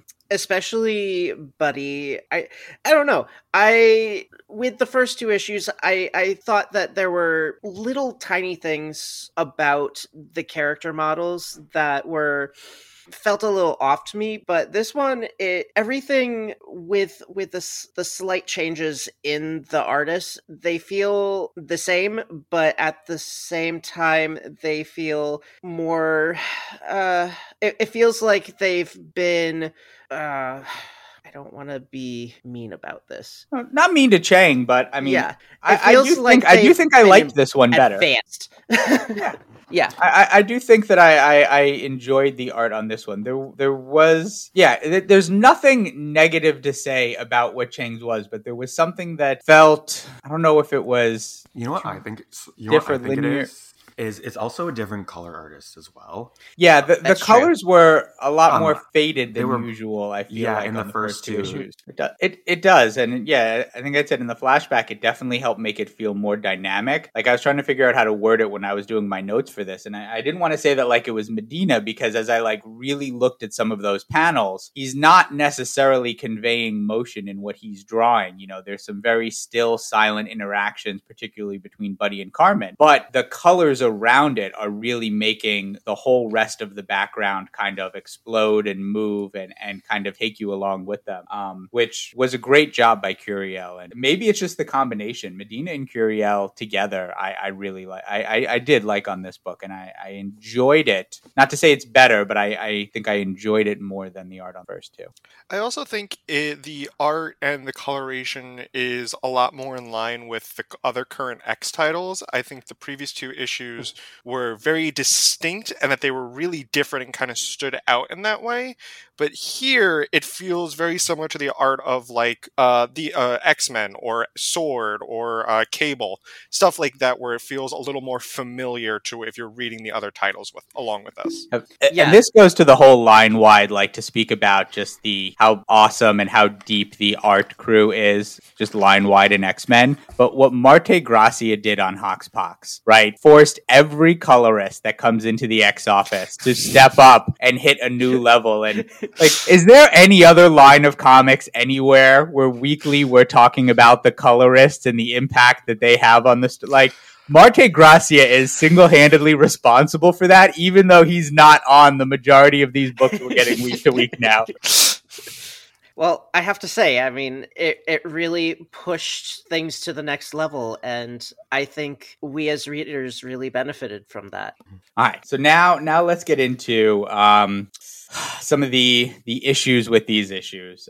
So if this series is 5 issues, if Children of the Atom is 5 issues long, I truly do not understand how we can be 60% of the way through a story, how we could have, this is the turn, this is the peak. We're supposed to be, from the last few pages of this on running downhill. And I have no fucking idea what is going on in this story. The characterization and unique voices are a strength, but this was the most confusing issue for me yet in terms of the timeline. We had 2 different stories when they were occurring. Also, man, I had to go double back and check. The second time we jump into the B story with the flashback, it does have a little box that says then. Like to tell you we're going back. The first time we go into that, it does not. There is no indication that we are in past tense preview before times the first time we go into that flashback scene. And because I was flipping back and forth trying to figure out like what and when the hell was going on.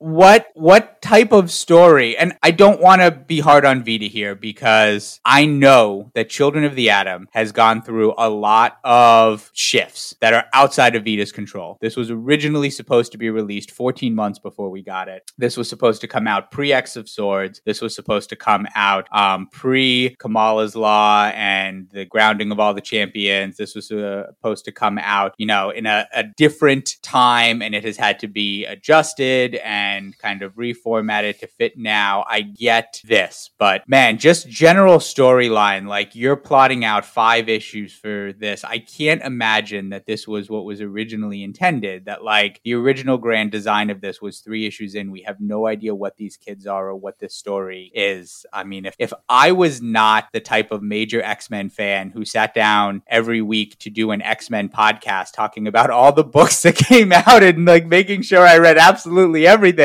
I don't know that I'd be following this through to the end at this point. I gotta be honest. What's in it? What is this story? I have 2 major issues with this story. So as far as we can tell, they are not mutants yet. So why do we care as an X-Men story? Why, you know what I mean? If they're mutants or not, like if they're not mutants, then this is like, why am I reading this in the X-Men line? You know what I mean? And they need to either be mutants or like go away.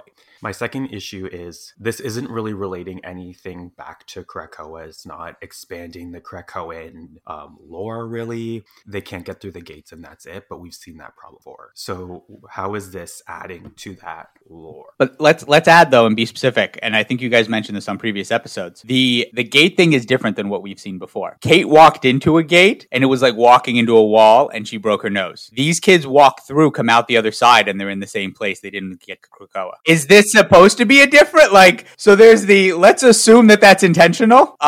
Does that mean but again, I don't even know at this point. So what I've been thinking is that all of their powers are actually tied to their outfits, not to their bodies. And that's kind of backed up by them walking through the gate instead of passing through it, which has been stated as what happens when a unaccompanied human tries to go through a gate. So as of this point, well, with the exception of whatever happens at the very end of the book, I don't think that they are all mutants. I think that they are fanatics, and that's that. Go ahead. But if they're like essentially like human, I don't know. I feel like that's kind of problematic for the era we're in, and like not like socially problematic. You know, it's kind of like, which I don't think Vita would do.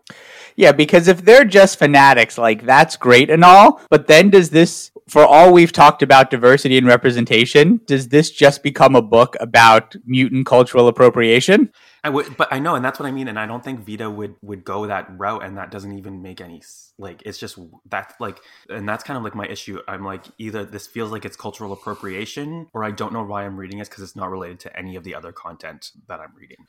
My only quip with the argument that their powers are tied to their suit, and it's not that it's not a bad theory, but then I would have to imagine they would know that they're not mutants. There's no logical reasoning for them to want to walk through the gates then, because they would have to know that they're not mutants then. If they're acting like mutants and they love mutant culture and they really want to be mutants like that cult group that is scarring mutant babies with the X's, it feels weird that they're shocked that they can't get through the gate unless they're just really young and naive and don't realize it. That's my only devil's advocate about it. When it comes to this issue, and as Josh has said, we're 60% way through. We're on our third issue. If I think of, things in terms of like classic literature of intro, rising action, climax, falling action, resolution, we're supposed to be at our climax where the big issue is supposed to be revealed.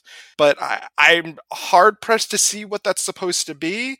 Is it that there's this group of people who are splicing humans with mutant DNA, like what was going on in X-Force with Domino, with those like weird people who were like using her skin to be like part mutant-ish?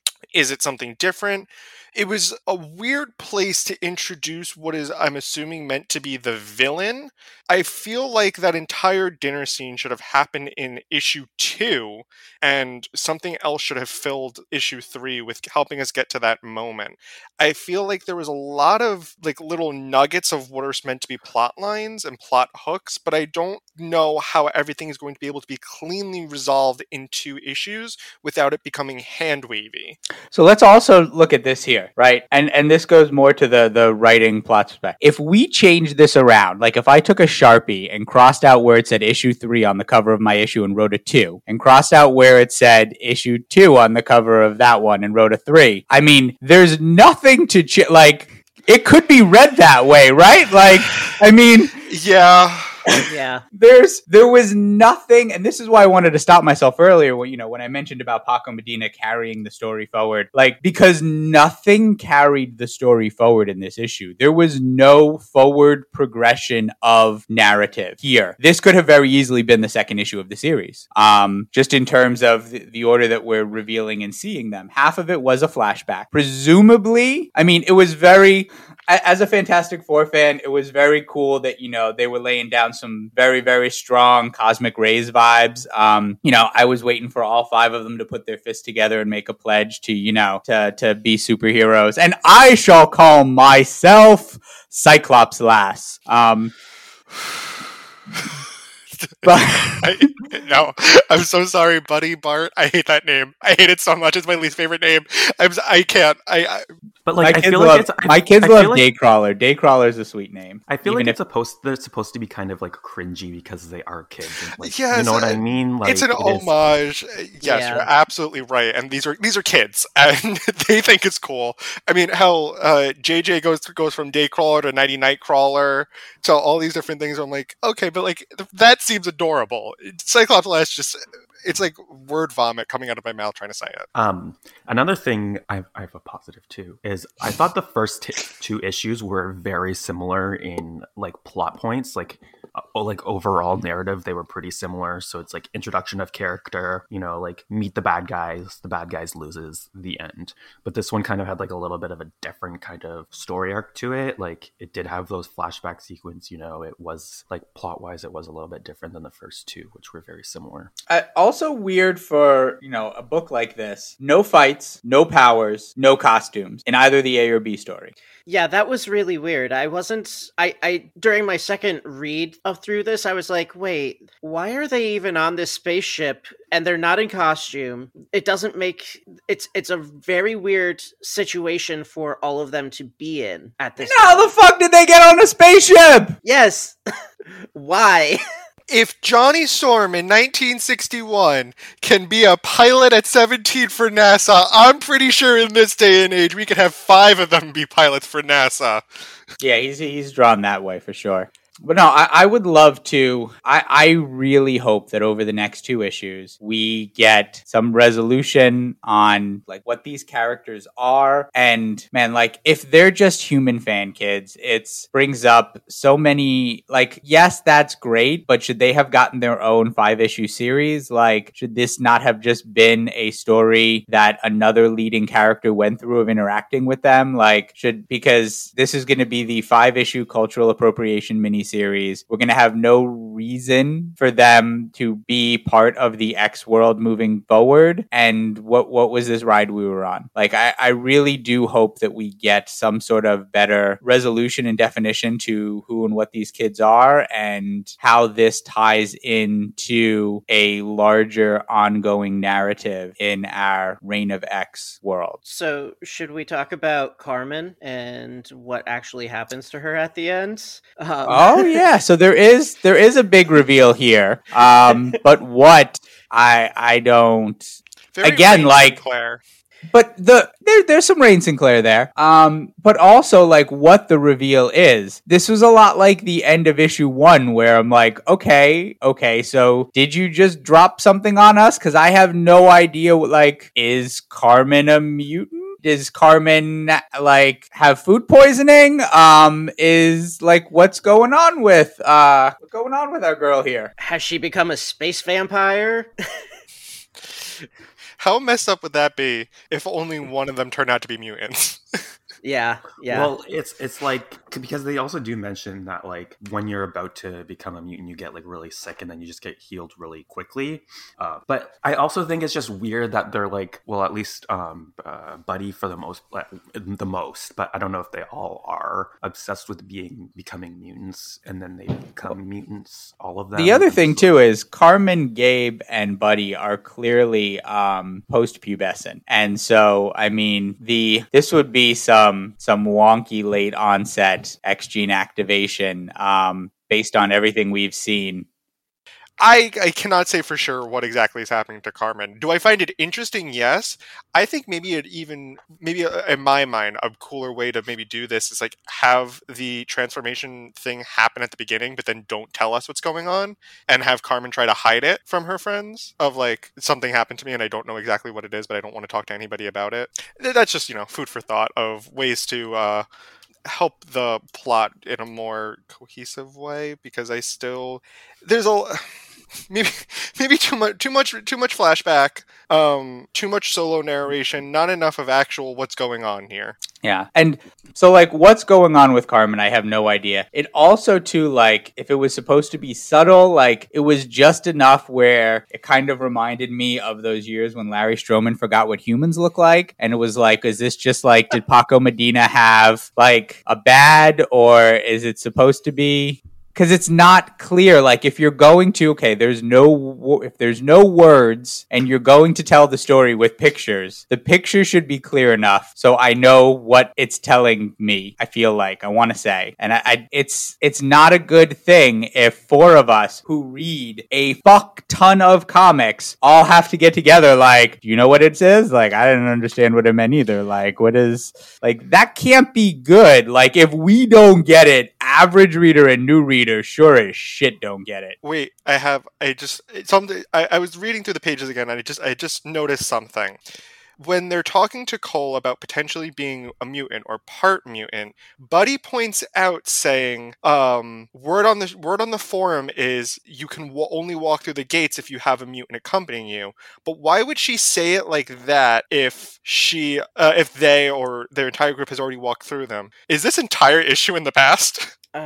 Maybe? Like, again, I have no idea. This is the beginning. I have no idea what the timelines are for this story. And that might be... I don't know if that's what it's supposed to be, but it's just a very weird sentence to say for someone who's already tried going through the gates. And it feels like a weird way to bring it up. It is a weird thing. What if they're Inhumans that want to be X-Men? That's what I was thinking too. That is a very strong possibility, because there have been plenty of people who, I mean, like Kamala Khan, I think is one of the most famous examples of being an Inhuman that wasn't born on the blue side of the moon. But I thought their powers were tied to their costumes. That's the working theory that makes the most sense. We don't know for sure. I thought it was because she's buying, like, with that one data page that's in here, she bought that old Magneto helmet, and she's like incorporating those into the costumes. Right. I mean, it could be. Carmen's also been explicitly compared to Forge, I think like 2 or 3 times. So then again, like Forge, I mean, you know, Forge has no obvious mutant. Like Forge's mutant powers is that like he's good at building shit. It also could be more of a testament to her doing cosplays, her wanting very realistic things, even though she makes a point to say that, like, it was a very interesting white page to include about talking about costumes and making it your own. That doesn't have to be authentic. That's not what you want to do. You can strive for exact replica. You don't have to. And I thought that was it's a very interesting and very specific white page to include. Yeah, the white pages were kind of interesting. I like that they were Carmen focused because they added to our depth of that character. But what they were trying to allude to or heighten or provide depth about, again, I don't know what this book is trying to do. Was when the first issue came out and we were still under the impression that they were mutants and that they were just didn't want to go to Krakoa yet. I thought the idea of viewing the world through a post-Krakoa lens of what it's like living amongst humans, I think that idea is interesting, but adding this narrative that they might not be mutants, one of them might be, it might be a Fantastic Four situation where they got their powers from falling from space. I don't know. I do agree that it's going to be a hard justification to try to figure out why should I be reading this book if they're not mutants? Because I think if we're reading an X-Men book, it should have a mutant or any X-Men adjacent character, but we have 5 new characters, so... Did you guys notice that as Carmen was starting to her transformation, Cole started sweating, and that was when he started getting more defensive, agitated? Yeah, and like the amount of sweat that showed up on his face kept getting worse and worse. Yeah, I'm looking at it now, and now I notice. I'm wondering if maybe that he's tied to her somehow, because he seemed rather focused on her being there. JJ is nowhere to be seen in this, like, at all, except in the flashback. And he is the one character that's getting the least amount of any form of characterization, the least amount of panel time, like, the least of everything. And that's fine, but it begs the question, why even include him if you were not really going to be seeing him, like, at all? So that's the other weird pacing thing, is that we got all 3 of our characters in the love triangle, unless this love triangle is going to go like 90s Young Heroes in Love, where it's like a super deluxe, like, you know, polygon thing where everyone's in love with someone else. Like, unless it's going to keep expanding, like, the resolution for that and what we're doing, like, if we were going to have these 3 in a love triangle, I feel like they should be spaced out issues 1 through 5, not dropped on us issues 1, 2, 3, because that's been such a heavy focus. And then now we're never going to get back inside their heads again in the next 2 issues. So we do know what the plot of Children of the Atom number 5 is, and it's supposed to be a huge fight sequence of some aliens who are hunting the X-Men. And the Children of the Atom are supposed to help fight against these aliens. Okay. I have no idea what that means in terms of, are we going to get someone's perspective about it? It seems like a very big issue, a very big plot to try to focus only on one person. Not only that, but so after this arc is done or whatever, who's gonna take the main vision? Because you know what I mean, like the focus, like narration wise, because it is going through every single different person's point of view. So are we gonna keep that kind of narrative view? and like keep switch, like every single book is going to be through one of the characters' views, or is it going to get like a third person kind of like I like the idea of this, but it's something that I don't always like in execution. Like, for example, I watched Dee Reese's Mudbound recently, which is a movie that does this, which has multiple narrators and is constantly going into the heads and giving you internal narration from a variety of characters. And like, okay, I like what you're trying to do by making sure we're in the heads of everyone and not just one character, but it is not the best for storytelling. Like it's difficult. It's shifting you in and out of things. Like I didn't. Yeah, like it definitely has benefits and potential. I just I feel like I haven't seen it executed, or I wind up not appreciating it in the way I've seen it executed yet. I'm still waiting for someone to nail it. It's kind of weird though, because everyone was thinking that these kids were going to be like the first generation of Chimera, and it's just like very much not. I'm still hoping for Rasputin to come back. Same. I mean, what if these kids did, what if these kids came out of a Sinister tank, 16 years ago? Oh. Like, we've had nothing to actually lay that down. It would be a wild twist turn for Vita at this point, giving us no references to Sinister or anything, but like... but I feel like Sinister's a one character you could explain a lot, which is saying, oh yeah, he just took some DNA from all 5 of them a long time ago, and he put them in a vat somewhere and he forgot about it. And then they popped out. They're all Madrix's illegitimate half-dupe children. He can absorb them. He can absorb them if he's not careful. When you call them half-dupe, now I'm envisioning actual dupe. Yes, Dupe was the mother. It was Madrix and Dupe had a love connection, and these are the offspring.